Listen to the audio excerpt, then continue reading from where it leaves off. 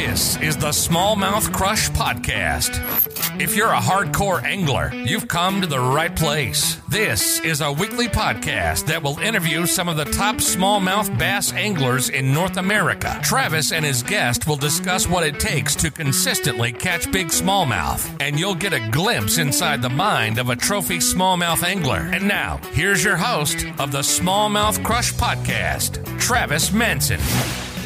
Hello, welcome to the Smallmouth Crush Podcast. My name is Travis Manson. Another amazing week talking with some of the top smallmouth bass anglers in North America.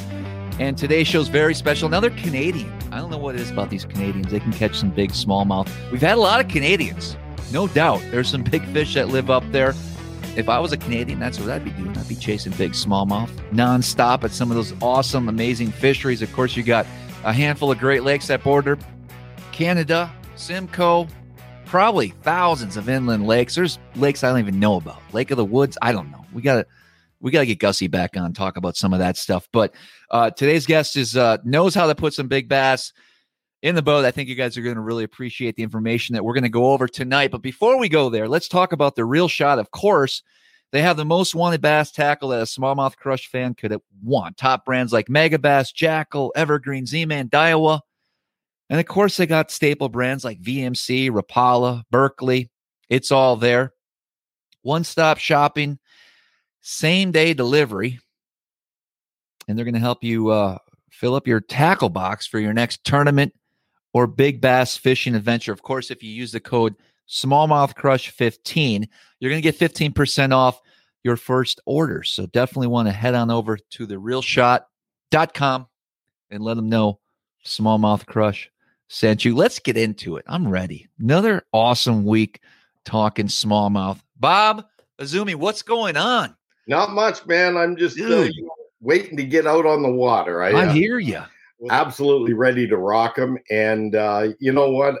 Smallmouth fishing, done a little bit of it over the years. You have. I know that you're a fanatical smallmouth fisherman. By the way, I must say, I admire the fact that you guide for a living. In Chesapeake Bay and some of the other lakes, and then on the Thousand Islands and Lake Ontario, because I know a lot of guides. I've been in this business for 42 years, and I'll tell you, folks that don't know what you go through putting clients on fish, it's a different way to make a living, but it's also got its stress, its ups and downs. And just when you want to get some clients on fish, you'll find out, gee, they don't know how to use a rod and reel. And you're on the best bite in the world right now, Yes, you got to be prepared. You know what I mean? Fortunately, I haven't run into too much of that, but I certainly know what you mean, especially when we get into some largemouth fisheries and you need to throw a chatterbait and maybe rip it through grass, and you might have a client that's not used to really throwing a bait caster. We got to resort to ripping chatterbaits with spinning rods, which can be a challenge. So we try to do the best we can to get those clients on fish. But I tell you what, it's a little bit easier up on Lake Ontario and some of these smallmouth fisheries when you get around these fish. I definitely want to pick your brain, Bob. What makes you such a great angler, successful, and the fact that you can stay consistent and put some of these big smallmouth in the boat. But before we go there, just for some viewers and listeners that may not be too familiar with yourself, Bob, can you give us a little bit of background on you and kind of what your plans here are in the future as well? Yeah, I'll try to make it real short because I can get going on and on about anything pretty much. I mean, I love to talk, but this is my 42nd year fishing for a living in Canada. When I was 20 years old, I became Canada's first full-time angler, and at that time I was working in a factory. I was temporarily laid off, and I'd heard at that time Mercury Marine. I brought my Mercury cup just for you. Right. Up tonight, full of Diet Coke. So, by the way, that stuff doesn't work, as you can see. I got all this extra winter weight. But anyway, Mercury, we're looking for a guy to do seminars at the Toronto International Boat Show, 10-day show, biggest show in Canada. And I had caught wind from a tournament organizer. So back then, my dad was still alive. He passed away, about a year after I started in the business. So when I was around 21, 22, he passed away. But him and I drove up to Mercury headquarters in Mississauga, met with the marketing manager, who actually I just spoke to the other day. He's in his 80s now and long since retired, but he was there for like 40 years, Bob Patterson. and said hi to him. And get this, he was the first guy to hire me at $25 a day to do seminars for 10 days because they couldn't get Al Lindner, who I became friends with. Uh-huh. During that era, around 80, 81, I went to go meet Al in Buffalo when he was doing seminars. And I said to him, what I was doing and then went to another meeting with him in 83, just before in 82, and said in 83, we're thinking about starting a TV show, which we started in 83. And I think we're like, 37 or 38 years or whatever doing it now. And that's the short story. So seminars for $25 a day was my first gig. Picked up 4 or 5 sponsors at that show that saw what I was doing. And they came on board just ironically because, there was nobody doing fishing seminars in that era. I mean, in 1980 in Canada, it was rare to do. You might see like Spence Petros from Fishing Facts or Al Lindner maybe come into Canada on a rare occasion to do a seminar, but that was it. So Al was not available, and I got my first, kick at the cat, and here I am 42 years later. And Al actually was our first, and not our first. The first year we went to the TV show, the Real Fishing Show in 83, him and Ron liked what we were doing, and, we were big In Fisherman fans at the time of their magazine, and they said, let's do a 60-second ad. You guys produce the ad, and we'll split the revenue of that ad for In Fisherman subscriptions into Canada. And that year, our first year on TV, even though we had Mercury and other sponsors, for small packages, because it was the first year we had started, and we were only Ontario only before we went national. And on 13 stations, we ran that ad. We got so many subscriptions that it turned out that half the money went to the Lindners, half to us to offset costs. And it was our biggest sponsor that year. We sold like a ton of subscriptions, and that was kind of a neat deal, that the Lindners sort of helped me. They did help us in our initial TV year. And the only reason I started that TV show, and this is not a lie, is I was starving but loving it as a single guy fishing tournaments at the time. And I'd fished them since I was 15 years old. My dad started and organized the first bass tournament in Canada on Rondo Bay on Lake Erie when I was 15 years old. And that got me friggin' hooked, man. I was like, this is neat. I like the highs and lows of this tournament. Sure. Highs are more fun, as you know, than the lows, but it's all part and parcel, right? And that got me hooked on tournaments. So I'd started fishing these tournaments like a madman. And then when those seminars come by, I had already been fishing lots of tournaments. And so that's what I did is I did like a show with a rear screen projection with slides. And I sat in a boat, or not sat, but stood in a boat, fishing rod as a pointer and talked to the crowd. And that was, that was in those early days. And here I am now talking to you on a podcast, and that's where technology's gone, man. Everything is, instant. It's now, and you get the current events out pretty quick, through a podcast where, we, for the TV show tape a year in advance. So it's old hat by the time we say it. So that's kind of the fast sort of track story. Wow. I'm sure. Yeah. I can just tell we could talk hours and hours about this. So, the seminars, when you first started, this is probably before they even had, that little fish tank, right? Where you go up there and talk about baits. That probably hadn't come around for even a few more years after that. No, it came in the late 80s. Actually, I helped design one that they spent probably $100,000 or $80,000 on up here to get made with, big thick glass and everything. Sure. And they did it, copied the one that was in the US, the original trough or whatever, fish trough, I think they called it. And that was the original one. And I had the guys from the Canadian National Sports Shows, actually, they flew down the States, seen one of the seminars, took all the measurements of the tank, brought it up and had a fabricator make that thing up here. And that was the first tank. That was actually about mid 80s. That was around about 85, maybe 84. They made that tank. The funny thing is I know you're a tournament fanatic. I've seen some of your videos where, you're at the tournaments, and I can just tell you got the addiction as much as most of us bass heads have it. I think drugs would have been cheaper. But I heard how much tackle you buy. We right. need to do a contest, but you beat me on certain products, I think, already.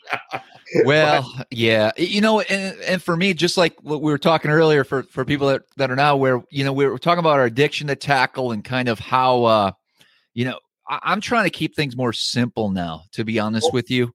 That's my new goal. I keep saying that, Uh-huh. Travis, but let's face it. It's just when you keep it simple, you go into a tournament that could be won, not on the Thousand Islands or Lake Ontario, but somewhere else where it could be won on smallmouth or largemouth. And now all of a sudden it's not simple anymore because, you've got everything from, chatter baits to different types of crankbaits and drop shots and flipping, pitching, everything. And now all of a sudden it gets back to, even though you can streamline, and I've been thinking how to streamline, and I've been watching a lot of these guys, all the different touring pros, and you see their man caves, you see how they pack their trucks. And nobody has simplified it yet, though, still, because even almost all the pros, for the most part, pack a ton of tackle, right? Like, there's no way around it. And even for you, if you're not fishing tournament, I'm sure for your guiding, it's crazy, right? And I would say that the biggest thing is confidence baits. Pack those first. That's what I'm starting to do, is pack all my confidence baits, a minimum of 3 bags of every color in the boat. Then I take about 6 more bags of all the confidence baits in the truck for every road trip I do. And then I pack all the fringe stuff in boxes accordingly. But the hard thing is, like, let's say we're going over the Mississippi River and there's, an open over there or something. And I haven't fished a tournament there now for probably half a dozen years, but I love that place. That's a place there where, you need a little bit of everything, right? Because you're fishing, crankbaits around wading dams, or you might be, throwing a frog or flipping or pitching or whatever, right? So there's not much you can't really do wrong on anything there. So I don't know. I love buying tackle. It's an addiction. I was working on some orders earlier today, and the biggest thing with this whole COVID deal is, and I mentioned this to you before the show, is for all the all the viewers and listeners out there, is I recommend, if there's something you want for this season, spring, summer, fall, whatever, is if you see it in your tackle store, or now that I heard about that website that you're working with, sure, I'm going there and using my Crush code on that. Right. I got to buy some stuff. What's the name of that company? So it's The Real Shot. It's a tackle store in Wisconsin. That they actually, they've been around for quite a while now, and they're actually doing the media for the new national bass tour that's out there. So they're doing all the social media and the live for that. They also do kind of a fairly new platform when it comes to tournament fishing. They do it both in walleye and bass. It's called head-to-head fishing.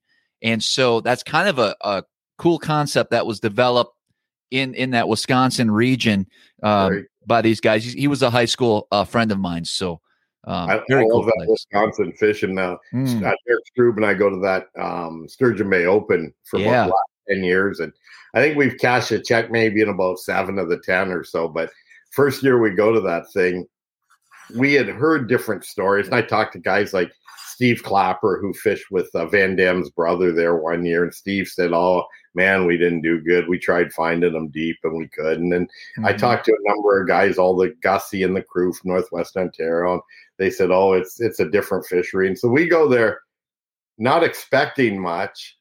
And Gussie and all those guys were all rooming in the hotel beside us. Now I'd known about the marabou jig, but I didn't know it was such a player there at the time. And they threw us a handful, and Strube and I ended up winning like $9,000 and got third on our first year there. And we're going, wow, this place is easy, and did we get our rear end kicked the next bunch of years? I mean, we never got to finish like third since, but we've had some good finishes, but not third.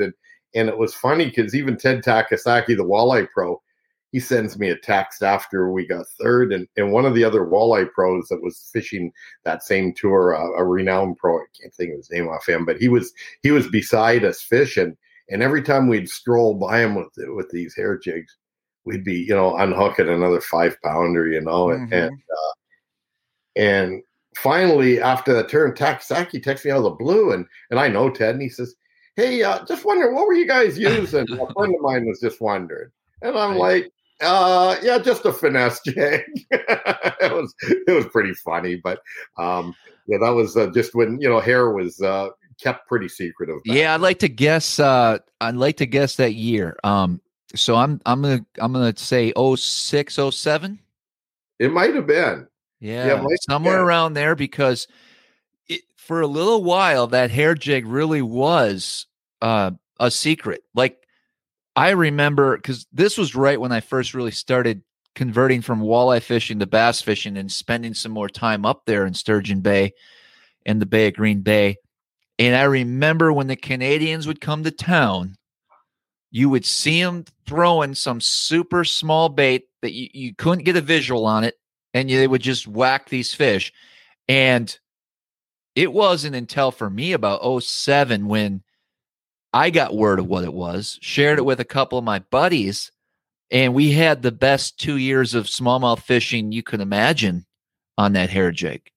It was an amazing deal.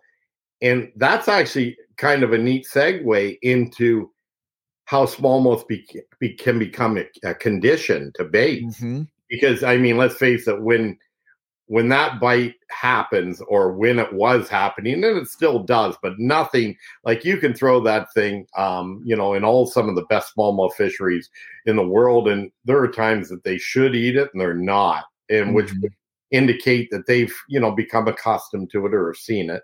And we've seen that with tubes and all kinds of things. I guess we haven't seen it yet on the drop shot.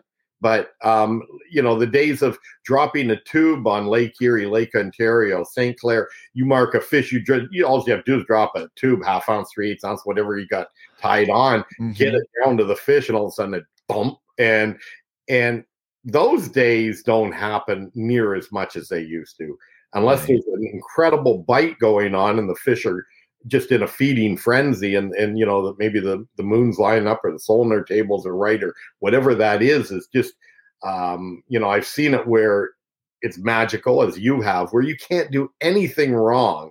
And even in shallow smallmouth, they'll be chasing any bait you throw. You'll be reeling it real fast to get another cast, and all of a sudden a big black one comes out of nowhere, chasing it from 20, 30 feet away, and they'll chase it like a tuna to the boat, and I've had them come out of the water after Ned rigs and tubes and spy baits before, right at the boat in practice, like at the Thousand Islands. And sure.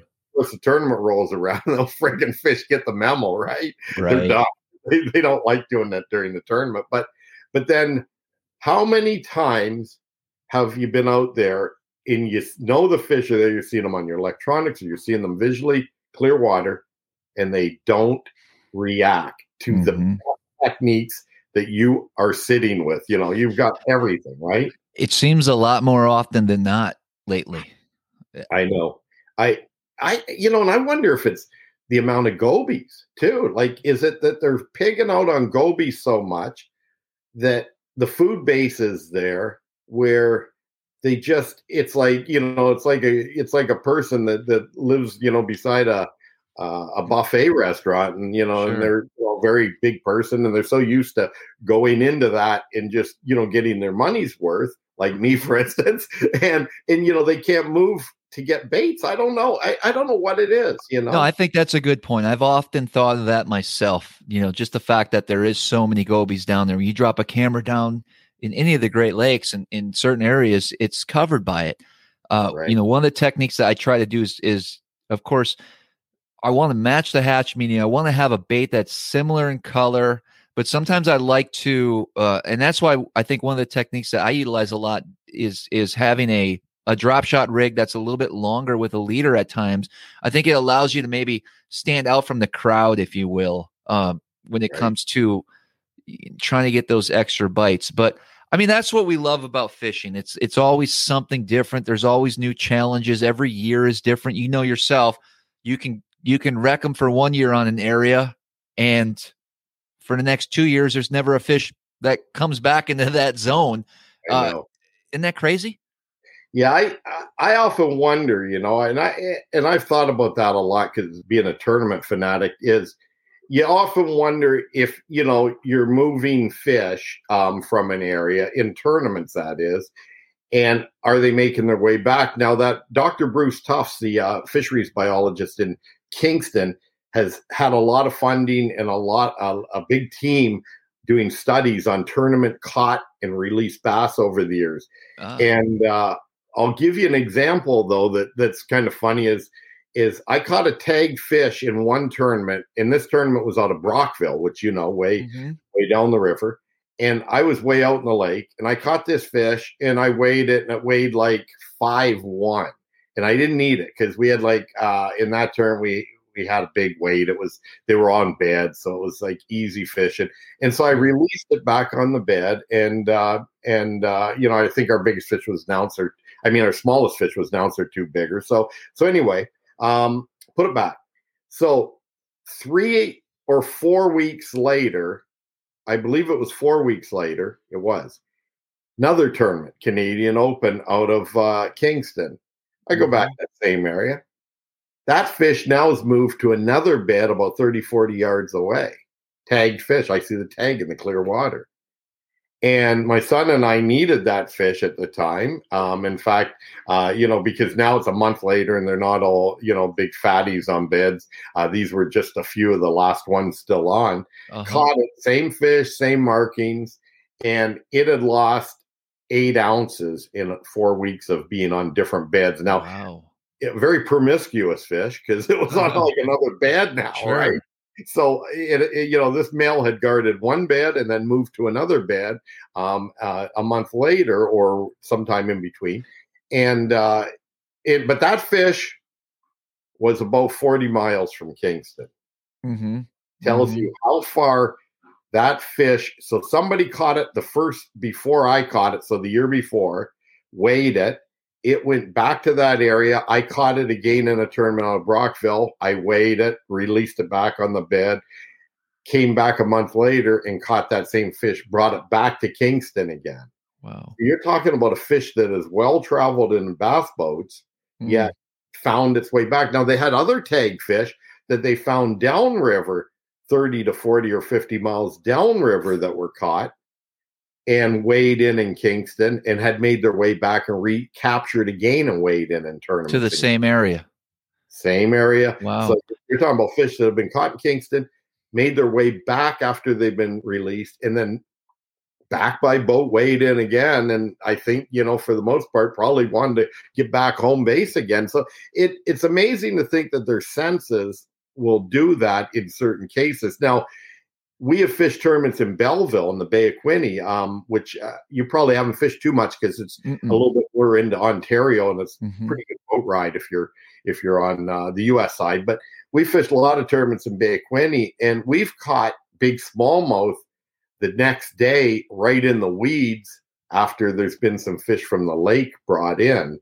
We've caught them on largemouth baits in some of the largemouth weeds, and they're big fat potbelly fish, and they don't live there, for sure they don't, but they're in 8 feet of water in the weeds and that. So we've caught, retreads doing that. But in the case of, and that's why now in like a lot of the Quinte tournaments and that, they don't allow you to fish the lake for smallmouth now. They won't let you weigh in smallmouth from past Glenora Ferry, which is, at the entrance of Lake Ontario, just within sort of Amherst there. So you can't go past there. So it kind of cuts out all those big lake smallmouth being brought, 50, 60, 70 miles back into Belleville or some of the tournaments.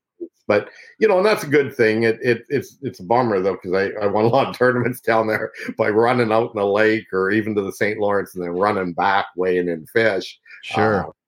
Derek Strube and I, we won 2 Quinte Classics back to back by running the big water. One year we ran all the way to the St. Lawrence and the wind's blowing out of the west. I mean, hard. And we get out on Lake Ontario and we got to cross to get to the St. Lawrence on the Cape Vincent side.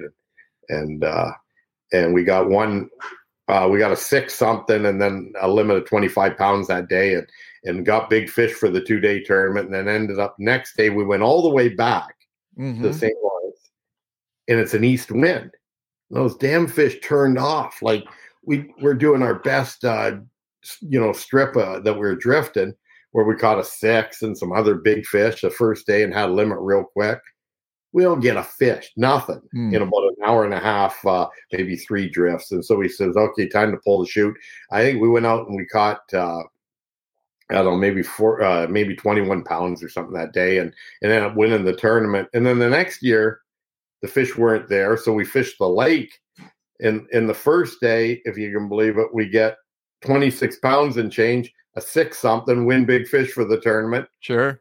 The tournament, then we weighed in the exact same weight within about a half a pound as what we did the year before. And we ended up winning within a half a pound each year, the same sort of days, a 25-pound day and a 21-pound day or something like that, But that's where, you got to be versatile in these smallmouth, as you know. And I'd love to be a fly on the wall in your boat all those days you spend guiding on the Thousand Islands and Lake Ontario, because day in, day out, you're seeing the movement of these fish. Here today, gone tomorrow, up higher, down lower. I mean, I'd love to see some of the stuff you've learned out there. It must be amazing when you're out there and you got to put your clients on fish that, I'm sure you've gone to some of your surefire spots and been disappointed. Sure. Yep. And then all of a sudden it's that fringe area. You load the boat and you go, wow, I never would have did this if it wasn't such a crappy day, and fish this little area down further, up further, out further, whatever, right? Yeah, you're exactly right. It's always a challenge. Bob, are you more of a shallow water? So when we're talking clear water smallmouth, especially in the Great Lakes and in the St. Lawrence River, and a lot of bodies of water that have clear water, there's opportunities to chase smallmouth super shallow, sight fish for cruisers, versus the deep fish. What do you think what's the way you love to catch them? And then what's maybe a strength? Do you prefer, if you're going into a tournament, do you ever go up shallow or vice versa? Yeah, I prefer shallow. And, you do. The weird thing is this picture behind me is a big old largemouth that an artist did for me years ago. I like largemouth fishing a little bit better than smallmouth because that's what I cut my teeth on. But we fish both smallmouth, largemouth on Lake Erie at Rondo Bay, where I grew up fishing, where my dad held that first bass tournament many moons ago. So in smallmouth, I love big, shallow smallmouth, even in August or whatever. But I will say, and I used to think I was a really good sight fisherman, and this is where you get humbled. Until I've watched kids like Corey and Chris Johnston come in the areas, do laps around you in the shallow water and stroke big fish after big fish, leave, and you're sitting there or standing there with your head spinning, going, how did they just do that? And now they're on their way, and they just took 3, 4.5 to 5.5 pound fish out of the area you've been fishing, and you're still haven't got a limit, and they're culling, Yeah. And what's amazing is, like, shallow water fishing for me is I do like to figure out what the fish are doing. When you get good anglers like that got 6 or 10 rods on their deck like I do for just sight fishing, and they're switching around back, forth, this, that, and they're not afraid to even chase fish for like 50 or 100 yards, and they catch them. Like, that's pretty neat. That fish is spooked, and they're following it, and they keep casting and that, and trying to figure out how to get that thing to go down on the bait and suck it in, and that. So been a bit humbled over the last bunch of years because I'm not as young as I used to be, but I just think that it is truly a hunting game if you target shallow fish, and if it's stealth like, but it's also reading the mood of the fish. And changing it up all the time with different presentations and ways you're trying to trigger that fish into eating, whether you're watching it and it's going, left to right. And you go, okay, I'm going to throw now 8 feet past it and bring the bait in and dead stick it. Now see if it'll come to it, and you're trying to figure out all these little things if they're tough to catch, because sometimes, you got to knock it on the head and have it sitting almost like it's on a bed, even if it isn't, and get it right in front of its lips where it just opens its mouth, sucks it in, and eats it, even though it's not doing anything, right? And then other times when they're cruising, you got to decide how far you're going to lead them. And I love that. But that Everstart tournament that I won on the Thousand Islands out of Clayton, that was all deep. That was deep fishing. And then the next year I got second in that was all deep. And it's kind of funny that it from guiding, so you'll know where I'm at here. But I do it more because of in Canada having the TV show for so long and stuff that I don't want to be a bad guy to my co-angler, right? I want them to catch fish. So I drew this guy who was a live bait guide from Clayton the one day, the next year after I'd won it. I forget what day of the tournament it was, but anyway, he said to me, Bob, I just want to come in with a limit. Last year I fished this, and as a co-angler, I didn't weigh a limit in there. And all my friends and family are at the weigh, and they're all laughing, saying, well, you guide here, man. So in my mind, I said, I'm going to make sure he gets a limit. Sure. So it's flat out there on the lake. I mean, it is flat as a pancake. And we're fishing, and he's not catching them. And he's got like one or two in the boat. Not huge ones. And I've got all fours, like 4 2s, 4 1s, but they're nothing, no good ones, but just nice ones. Right. And it's flat. And I'd already given him, one of my gulp fries to use because he didn't have any. And, he was used to some other baits and just had a couple fish. So gave him a gulp fry. And while I'm culling, I look at my graph and there's like a spaghetti piece of pasta on the graph, and we're not moving, and it's thick and got color, about a foot off bottom, 34 feet of water. And I said to him, reel up real quick and throw up my trolling motor, and then just open your bail, let it fall. So he reels up from the back of the boat, throws up there, ding, 5.5. Put it in the boat. I'm culling later for like an ounce again. And I see the same thing, and I tell him, reel up, throw my trolling motor again. I see one, 4 3/4. Jeez. So the bottom line is that 4 3/4 or that 5.5 would have won that tournament. I got second. And so, nice guys finished last. Sure. I literally gave away a Ranger boat that second year by making sure my co-angler guide had a limit, but I didn't know at the time I was letting them catch 2 fish that were 2. Either one would have won the tournament. Wow. And so anyway, it is what it is. But to this day, I laugh about it because I haven't done that since if I've been that close in a tournament. But right. But anyway, it is what it is. And then the one year when I did win, I was in, I think, 8th place going in the final day. And I forget what I had the last day, maybe 22 pounds or something. And I thought, maybe I'll move up 2 or 3 spots, get a little bit better check. And as the guys are weighing in, I'm going, wow, they didn't beat me. They didn't beat me. They didn't beat me. Next thing you know, I win the thing. And I'm like, wow, this is pretty neat. So that one's like Gussie's win on in Knoxville recently. It's like, there's Gussie wins the tournament. And, when I talked to him, as he's driving home, he says, man, I didn't even know what was there. I didn't catch an 18-inch fish in practice on that drift I was doing in the narrows between the 2 lakes there on the Tennessee River. But I did know there was some smallmouth there because I caught like a 17-incher and a few other shorts. And doesn't he go and weigh in a limit of 18-inch plus smallmouth 4 days in a row? And absolutely walk away with the elite. Sure. Sometimes things happen when you don't expect them, but I don't know. I just I love this tournament game. It keeps you humble, but it also keeps you on your toes, because if you don't go at it with everything, you're gonna get stomped on by these guys, because there's so many great anglers nowadays. I'm sure you get a lot of them on your podcast, and everybody's got different approaches, but at the end of the day, you can take 3/4 of the field of most of these events. They're now capable of winning. Whereas it used to be about 30-40% of the field was capable of winning a tournament.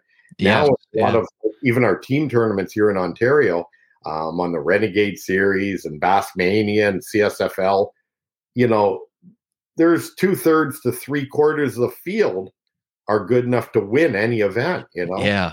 That's interesting. I agree with that. I haven't really thought about it too much, but it makes perfect sense. I mean, back in the day, I mean, we can just take the Chesapeake Bay, and I think it's still similar, I guess, to certain bodies of water. So for the Chesapeake, you still have your 10 or 15 guys that are always up there. Tidal water. Different, yes. And, there's something to be said about tidal water that if you don't know how that works, like a guy like me doesn't understand it, for instance, and I didn't have a bad finish at the Potomac the last coast I fished there. I think I was the first guy out of the cut, but I don't understand tides and how they work on largemouth. Mm-hmm. And so I would be lost at Chesapeake just going there blind, not knowing how to run it. But I think on a lot of these non-fluctuating lakes and rivers, it's and yeah, there's still regions I go into where you still have handfuls of guys, are always going to be up there. Right. But on some of these lakes that are smallmouth, largemouth mixed, I'm finding the field has gotten to the point of it's gotten more even than it's ever been with, and even at Sturgeon Bay as an example, because at one time the hair jigging thing was a big deal there, and that there's always a handful of guys that are really good there, but even they can have their bad tournaments. Sure. But there's a whole crop of guys come up now that are having, some pretty good tournaments, not every year, but having good ones. So the field is getting full of a lot of good anglers, Mm-hmm. And when you got guys like Clapper and that have gone there and haven't returned, and we've had some Ontario teams that haven't returned, it also tells you how tough that fishing can be there too. Sure. When they just don't want to bite. And I don't know why to this day, I've never heard of anybody ever doing really good for the whole tournament in deep water there, being that early of a tournament. It's like, where are those damn fish before they come up on those bays and flats and shorelines, I've looked for them. I've wasted time. I always go up shallow. Well, we get some nice walleyes to eat all the time when we go looking. Right. We hurt that population of walleyes every time we go there because we rent a house and a fish fry one of the nights, and it's hard getting eating size walleyes there because it is like a small one's like maybe 4 or 5 pounds, but 7 to 10 pounders are pretty normal. And speaking of which, the last time we were there, it was 2 trips ago. I think it was 2 tournaments back. We marked a ton of hooks outside of Big Sturgeon Bay, and we dropped down some gold fin fishers, Strube and I, and it was every drop a 7 to 10 pound walleye every drop. And we caught like 7 or so in a row or 8 in a row. And Strube, he's real type A. Okay, we gotta go. I said, man, this is too much fun, dude. Right. 10 minutes or 15 minutes. He goes, no, let's go. But I convinced him to stop on the way back because we were heading north that day to go way up north by one. We stopped and we whaled about 5 more quick ones just before dark on our way in. And it was like right at the mouth in the open lake, outside Big Sturgeon Bay. And it was amazing. I'd love to do that again because that's the funny thing about bass fishing and tournaments is you could be, you get on a good pike or walleye or muskie bite and you friggin' want to leave them, right? Yeah. It's not good for bass fishing. Mm-hmm. And I always have to, if I'm by myself, I'm different when I'm practicing. I stay on them for a little longer. But when I'm in a team tournament with some of my friends that are, pretty much like this, the way they approach it, it's like, you get a 20-pound muskie on, they want to cut your line. I'm like, there's no way you're cutting my line. I'm landing this fish. I've been there. I can think of many times on Lake Ontario where I'm trying to practice for a smallmouth event. Maybe I mark some fish. I put the camera down. And it's all walleye. Well, I mean, I might want to fish a little bit before I leave, Yeah, exactly. What would you consider, as far as these big tournaments, these big water, making long runs, are you one to explore the outer limits when it comes to, getting away from other anglers, or what's your typical approach when you're fishing a big body like the Great Lakes for an event? You must have been reading my mind or have a GPS chip on the boat.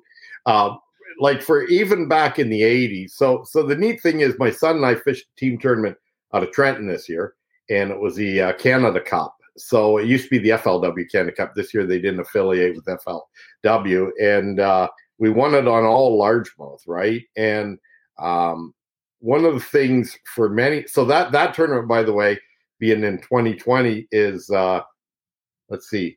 So I won my first bass tournament in 77, won another one in 79, then a pile of them in the 80s. That somewhere in between 80 and 90 tournaments I've won, and so in the 70s, 80s, 90s, 2000s, and now 2010. So I've got 6 decades now. Wow. So I got to just live till 2030 and win one more, and I'll get 7 decades in. I don't know if that'll happen. But ever since the 80s, we've always had the reputation. My brother Wayne and I used to fish a lot of team tournaments together. We probably won about maybe 50 together as team partners.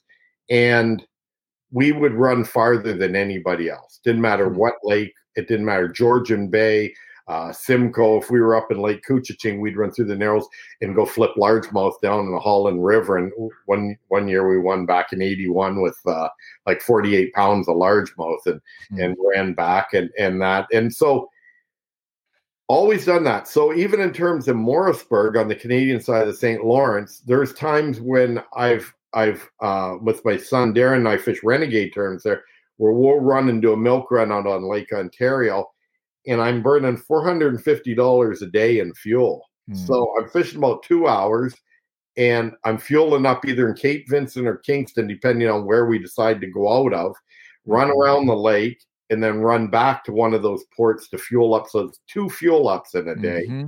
And it's kind of crazy because, I mean, the paybacks are decent in renegade, but unless you're in the top 3 or 5, you're losing money, and so we're spending that much in fuel just chasing those fish, chasing smallmouth. And so I run as far as I can, almost in I'd say about a third of the tournaments I fish, to try to get away from crowds, to try to get away from pressure.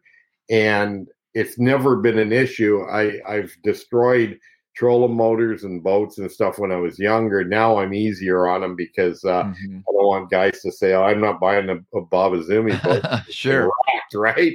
So I'm easy on boats. The last probably 10 years, I've been pretty easy on them. I don't have screws to tighten up or anything at the end of the year, but I did cut it close. The last couple of years, I've had some tournaments where I've ran 60 or 70 miles back to weigh-in through 4-foot waves, trimmed in wide open, going about 45 or 50, just, really beating me and my team partner up like my son.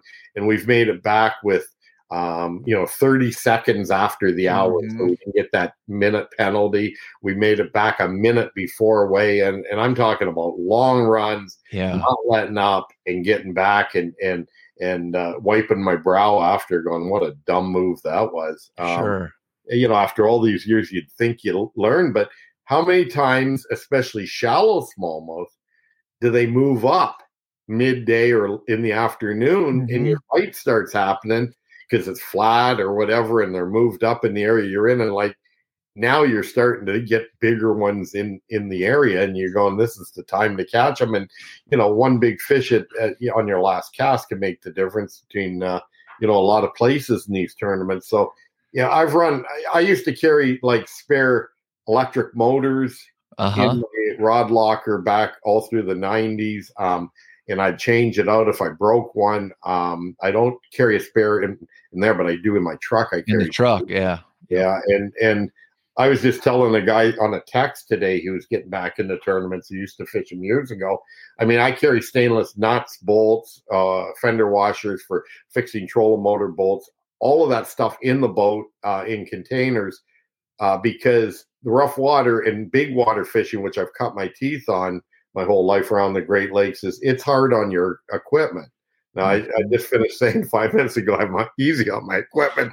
I'm talking about fixing stuff, but I haven't put many screws on the boat, just trolling motors and stuff. But you got to be ready to get things fixed too out there when you're out there in the element. Absolutely. And so I remember in that Buffalo tournament, I was running pretty good pace, distance, and I had to pull into shore. I think it was on the second day of that tournament, and 3 or 4 out of the 6 trolling motor bolts were all bent and stuff. I had to pull them out with vice grips and replace those. Luckily, I had the right length of bolts, 3-inch stainless bolts and all the locking nuts and fender washers. And I fixed it on shore and got back to fishing where I could use my trolling motor on high, because the way it was, they were pulled out and bent and stuff. It was flexing too much. It would have broke off, Yep. So, I like, but I've got everything down to pretty much a science now. I ratchet strap my trolling motor down, so stainless steel ratchet strap, and I ratchet it down so that it doesn't move at all.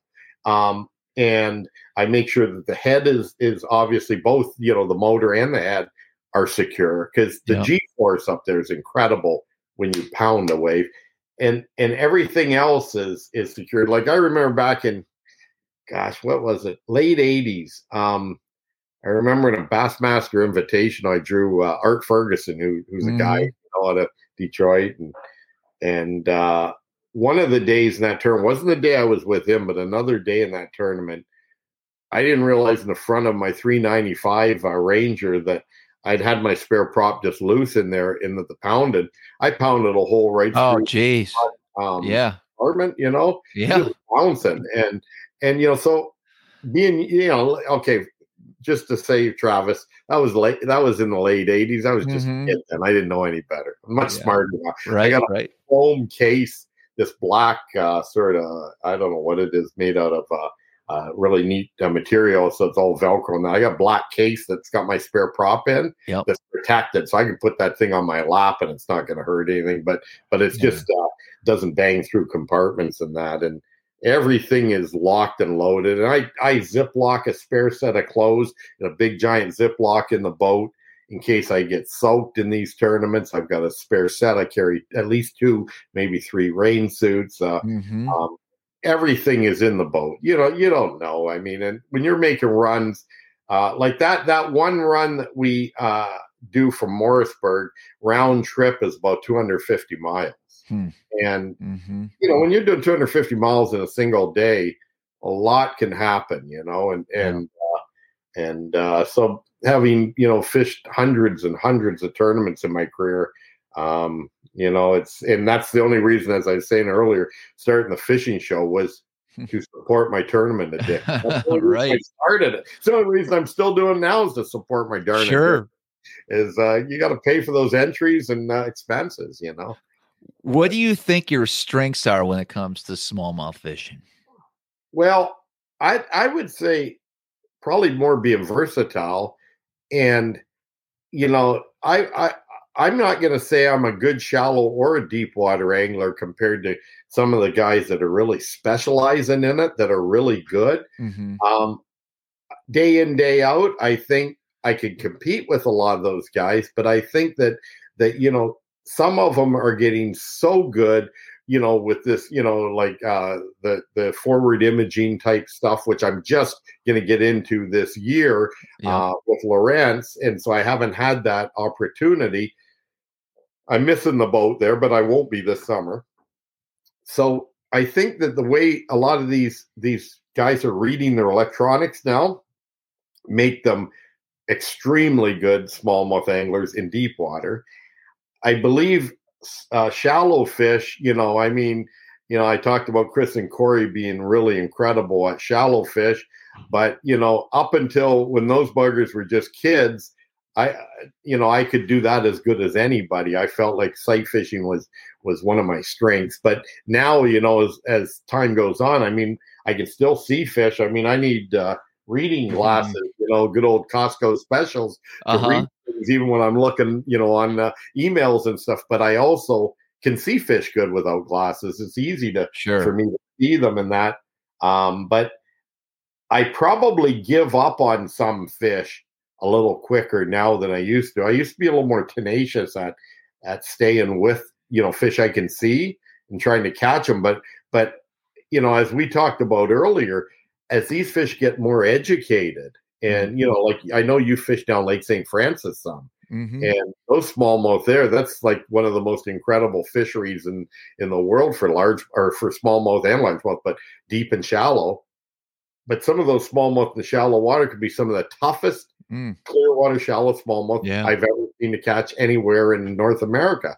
True. And I believe that's fishing pressure has done that. It's good to see they're still there from a fisheries management standpoint. Hey, it's wonderful. It's still a healthy fishery, but they are some of either the most stubborn or smartest. I'm not sure which fish I've seen. Sure. I love trying to catch them, but in tournaments, this year we fished a tournament down there and we did terrible. We had a small limit. And we were on the winning fish. Now, granted, some other boats were in the area that were also fishing them, so it made it tricky. But those fish just weren't biting for us. And but at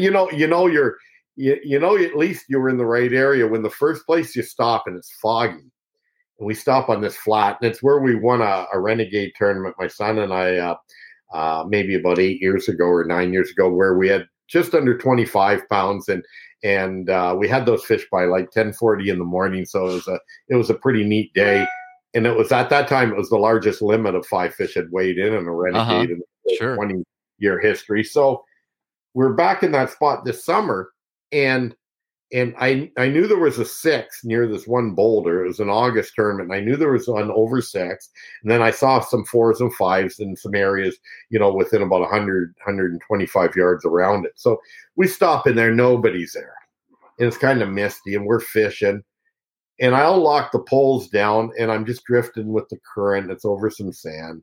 And there's a little bit of weeds, a few solitary boulders. And it's like the perfect spot. Yeah, yeah. And I'm throwing around, a few baits where we saw the 6, but you can't really see because it's early and it's misty.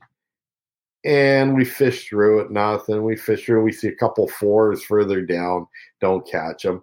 And a friend of mine, Scott Leckie, who lives in Cornwall, is a good largemouth, smallmouth angler, done very well locally there. Him and his partner pull up behind us, stop way before where the 6 is, and they slowly fish in. Then he puts his poles down. He had obviously saw the same fish and pre-fish. He goes there, and in probably 15 minutes after he's pulled down, I hear them hooting and hollering about 200 yards away.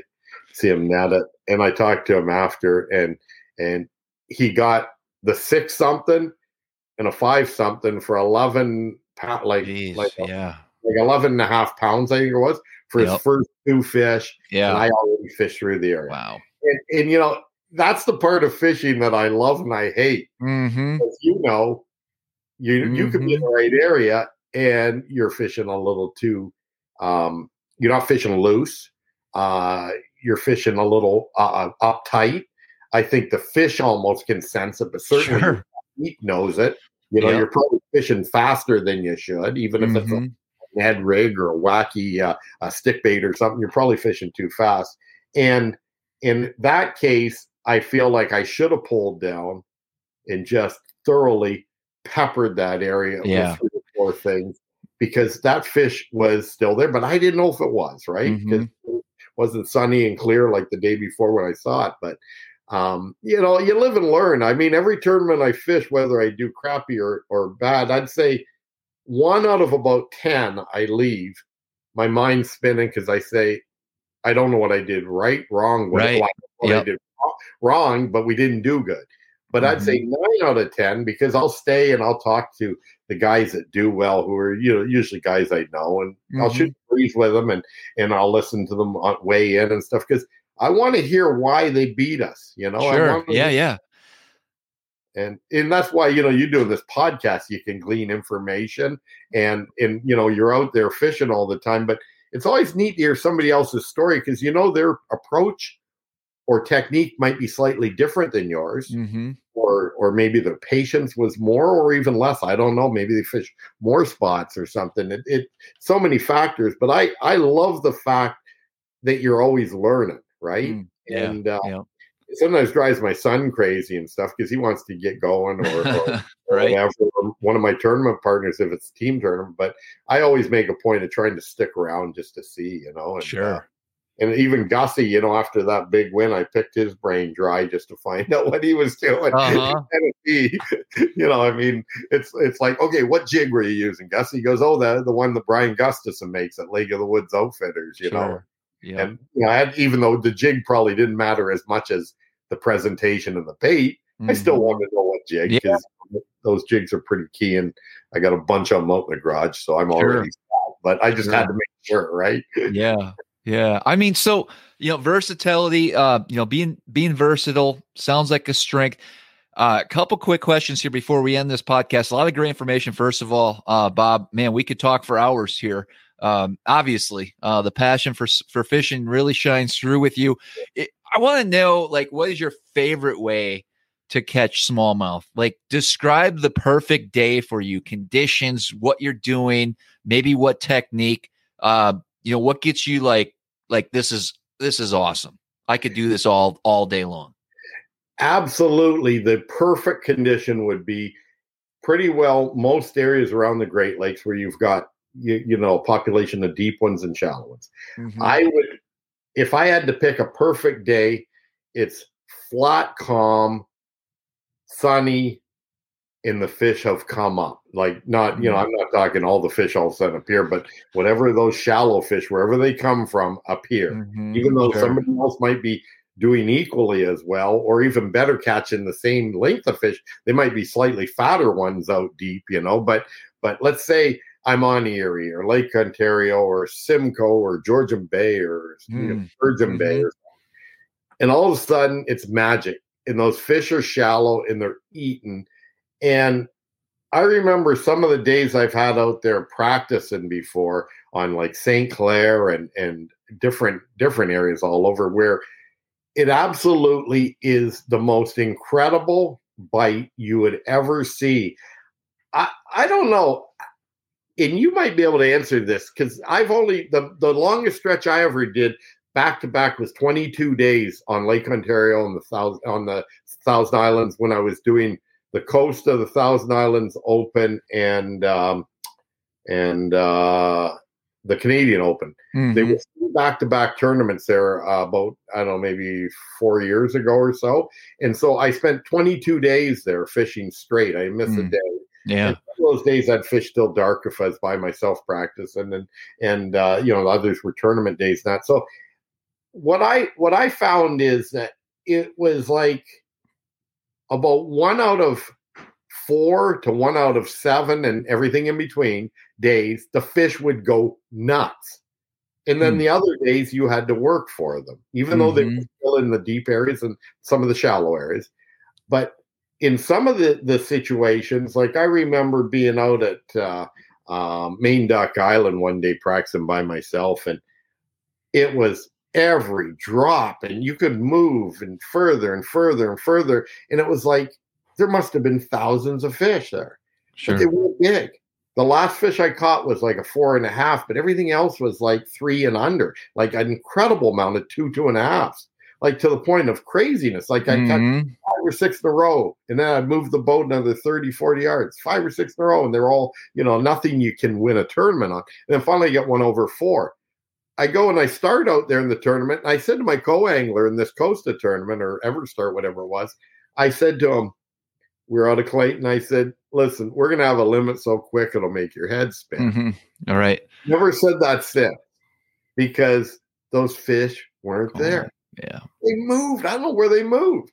And you know, there were some other boats in the area fishing, and you know, this boat got one, and then 10 minutes, 15, 20 minutes later, that boat got one. I literally, I think I left there with one keeper, and it was a dink, you know. Left and decided to do something else after like 2 hours of one fish. But then the other days, on those magical days, I'd love to fish shallow. Sure. Go shallow, and the fish are just eating everything. You could throw a spy bait, you could throw a tube, a hair jig, a Ned rig, and they're just eating anything you want to do.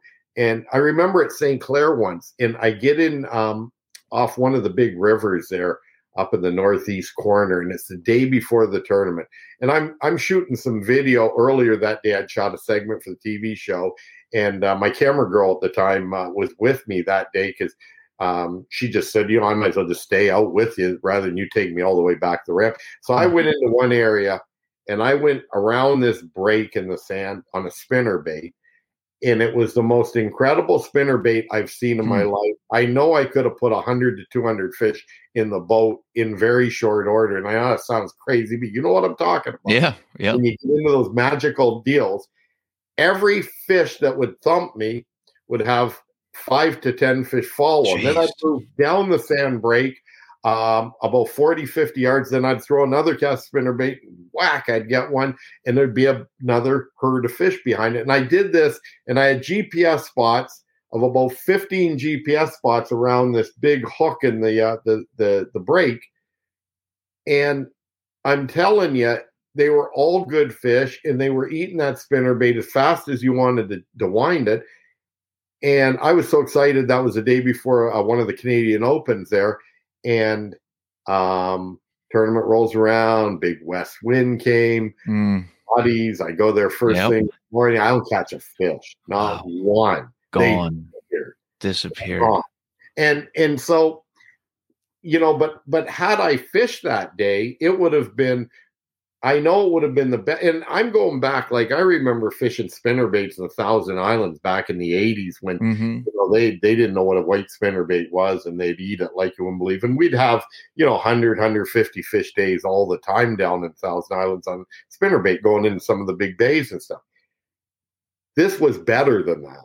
This had more fish per bite. There was a school around every fish you hooked, and they were all big. All right, I got to ask, what was a spinnerbait? What was that? What was a spinnerbait?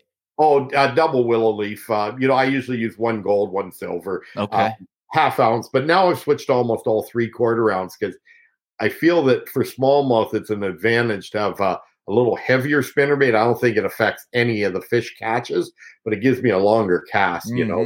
So if I'm using 17-pound fluorocarbon, I get a longer cast with a 3/4, and I still get the odd good spinnerbait day on fishing shallow on Lake Erie and some of the places, the odd time Lake Ontario and Simcoe, but on Georgian Bay. But that day was magical. But I've had those other types of days too, where you throw finesse baits and you're reeling it in as fast as you can because you don't want to hook a fish before the tournament. You're getting 4, 5, the occasional 6. Follow right to the boat, right to the side of the boat in like 6 or 8 feet of water, and it's chasing it, and it doesn't care. It wants that bait, and you go, how often does that happen in the tournament? I know, right? And I'm not saying fish know any better, but what do you think it is? Do you think it's about 1 every 4, 5, 6, 7 days where those fish do turn on? It's like their last meal, they want to eat. And then the other days, it's just, you got to work at it, right? I think so. I think there's also different, I think you can find that bite anywhere on the lake at any given time, too. I think it's areas and in the conditions. You're right, because how many times does it happen where you go to a spot, you get a big limit, and it happens quick? And it's like that school of fish, or that little area with the boulders or whatever, might be 30 feet down, but it's like bang, bang, bang, and it might be 3-foot waves out there, and it's on, right? Yeah. But then the shallow fish that same day might be completely off, right? Oh, yeah. That's part of the challenge. Man. All right, we got to wrap this up. I know the viewers and listeners are loving this conversation right now, so I got to ask you 2 quick questions here. Number one, I want to know, Bob, what's your largest personal best smallmouth is? Give me a little story behind that. Well, it's funny. I've caught like 4, 5, 6 15s. So I've never caught a 7 smallmouth. And all my buddies here in Ontario laugh that I have not caught a 7. I know. I was going to say, you don't have a 7-pounder? No. And the irony is I'm going to say all but one friend that is in southern Ontario, let's say. I'm not going to count the guys way up northwest Ontario because that's 1,000 miles away. So let's just count the guys down here, around, Ontario, Lake Erie, St. Clair. I would say that if I took 10 hardcore smallmouth anglers that I know that live within 3 hours of me. Mm-hmm. 9 of them, well, with me included, 8 of them, not me, I'll be in the 2% here, or 20%, whatever. I've never caught one. I know one guy on Lake Erie that him and his wife have won probably more tournaments as a couple than any other man-wife on Erie. Sure. He's not broke 7, but his wife's broke 7 several times. Sure. Yeah. You got John White, Dave Chong, Stroob, all kinds of people I know that have broke 7 pounds. Yeah. Everybody I know almost the fish is hardcore. I think David has an 8 to his name. Oh yeah, and Stroob's got an 8 too, and sure. And it's really funny, and so I always tell them, oh, that's just luck catching those big ones. But I know one thing: they're all very good anglers. They pay their dues. Mm-hmm. They're out there a lot, and you know, I've actually, when I've sight fished prior to tournaments, I think there's been 1 or 2 that I didn't try to hook.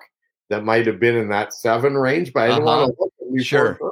Right. And you know how many 6-plussers have been caught by my co-anglers? Right. And those. I drew one guy from Pittsburgh, the last coast I fished, and I did crappy in the tournament. I think I had 16 pounds the first day, and he had over 20, and he had like a 6 and a 5 in his box. And I think he caught those shallow with me. I think he might have caught the 5 deep and the 6 shallow, but I was laughing. I said, man, I wish this was a team tournament because you and I would have a great way. Sure. I had one he could have used, or 2, and he had 3 I wanted badly. Yeah. But you know, even he had a 6. Then I remember drawing this one guy in one of those tournaments in the coast, another one, and I hook a 6 deep just off Cape Vincent, and it's a good one.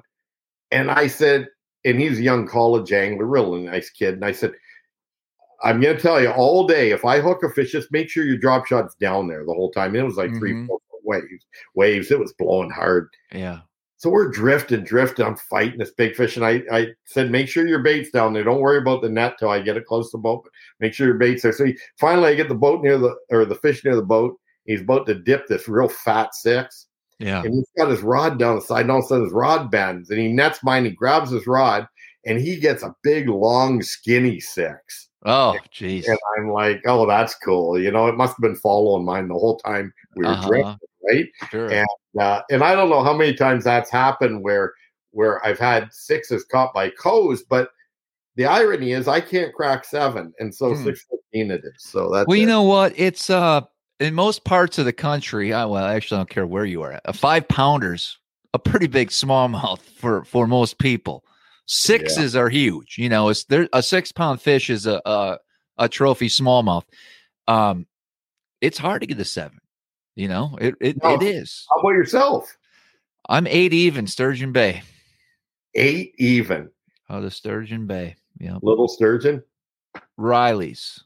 Ah, yeah. Yes. Riley could be hit and miss, but I love that. I love that bay. Yep. Yeah, Riley's, we pulled in there one tournament, and it was boom, boom, boom in the last 15 minutes coming in the way, and that saved their bacon one day. Yeah. And Stroob caught, like, I think a couple of 5s and something. But it's funny how every year Sturgeon Bay changes, right? That's true. Never has there been, in the over a decade or more that we fished it, 2 years have been alike. And every year we think, like in this year where the border's still closed for us, we may not be going. I'm probably doubting we'll go because of it.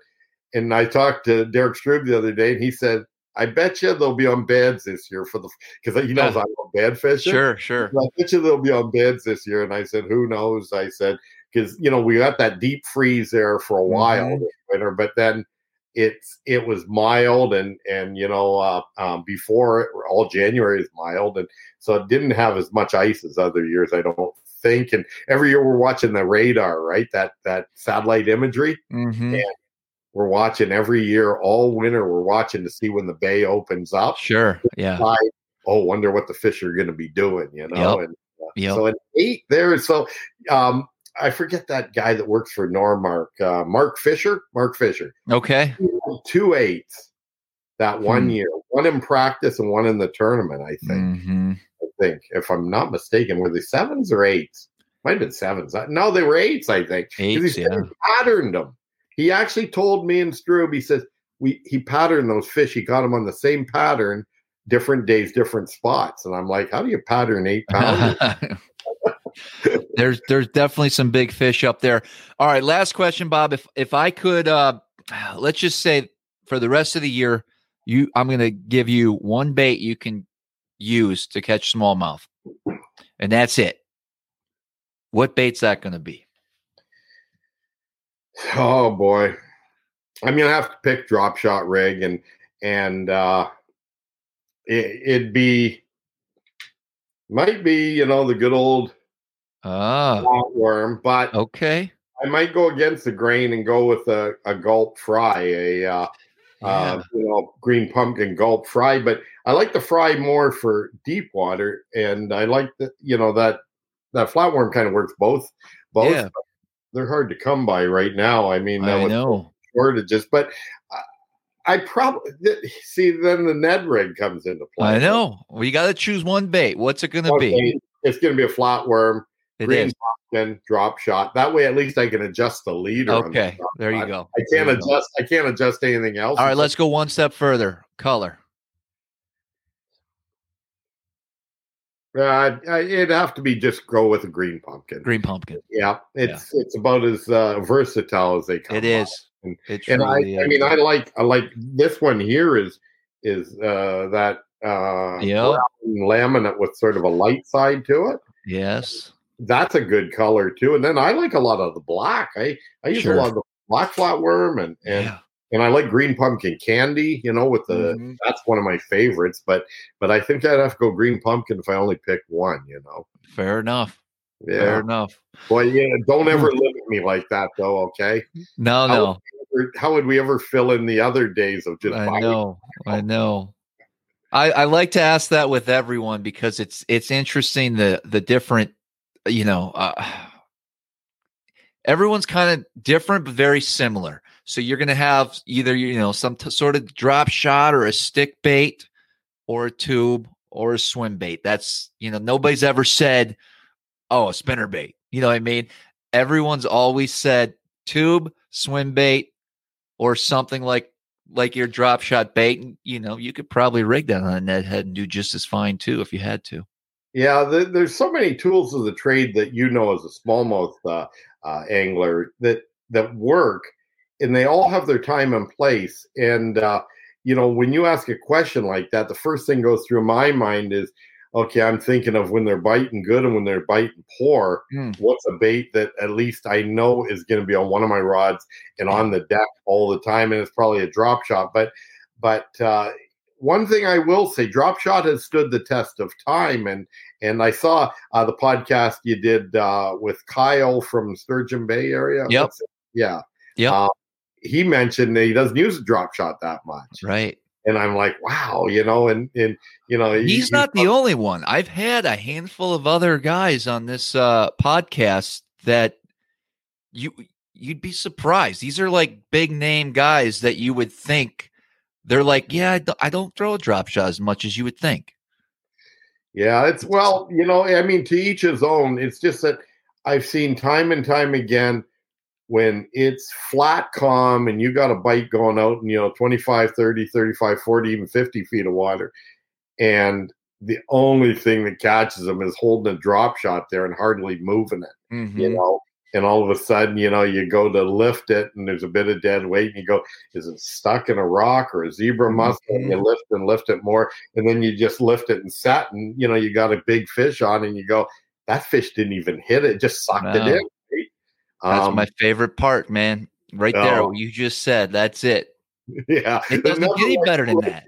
Lift it, and then all of a sudden, you look real good. Exactly. Man. All right, Bob, really good stuff. I certainly I want to appreciate, take the time to come in on this show. This was a lot of good information, a lot of great stories. Again, I know we could go on and on. If people want to learn a little bit more about yourself as far as following you on social media and your shows and everything you're doing, what's the best way that they can do that? Yeah, we're on Twitter, Instagram, and Facebook. I don't do as much social as I should, but I've got all my sponsors are saying you got to do more. But I like being on the water. That's my problem. And BobIzumi.com or at Bob Izumi on most of them, or Real Fishing, the Real Fishing Show. And Travis, I just want to say thank you for having me on your podcast. I know you're a hardcore angler, and you love what you do, and I commend you for being a guide. I know how much work it is, and you got to. One thing about guiding strangers when you're out with clients that you haven't guided before, not only do you have to put them on fish, and hope that their mechanical skills are good, but you also have to be mentally put them in the right frame of mind, because you got to entertain them for the day. Exactly. So, it's all about, man. It's a full-time job, both between the ears and mentally, physically, the whole match. And I commend you for it. That's cool, because I know how much hard work it is. So I just love being on the water, just like you. I mean, that's what we all strive for. I don't know. I can't think of anything else I'd rather do than be on the water. So no, either can I. It's to the point of it's a little bit of a sickness, but it's true. Sickness. Much better than COVID, right? So yes, exactly. Awesome. All right, Bob. Well, thank you so much, and you're always welcome back. And as always, until next time, we'll see you guys on the water. Thanks so much for listening today. Make sure that you're subscribed to the show and follow us on Instagram at Smallmouth Crush. Also, the YouTube channel, Smallmouth Crush. And if you feel so inclined, please leave us a 5-star rating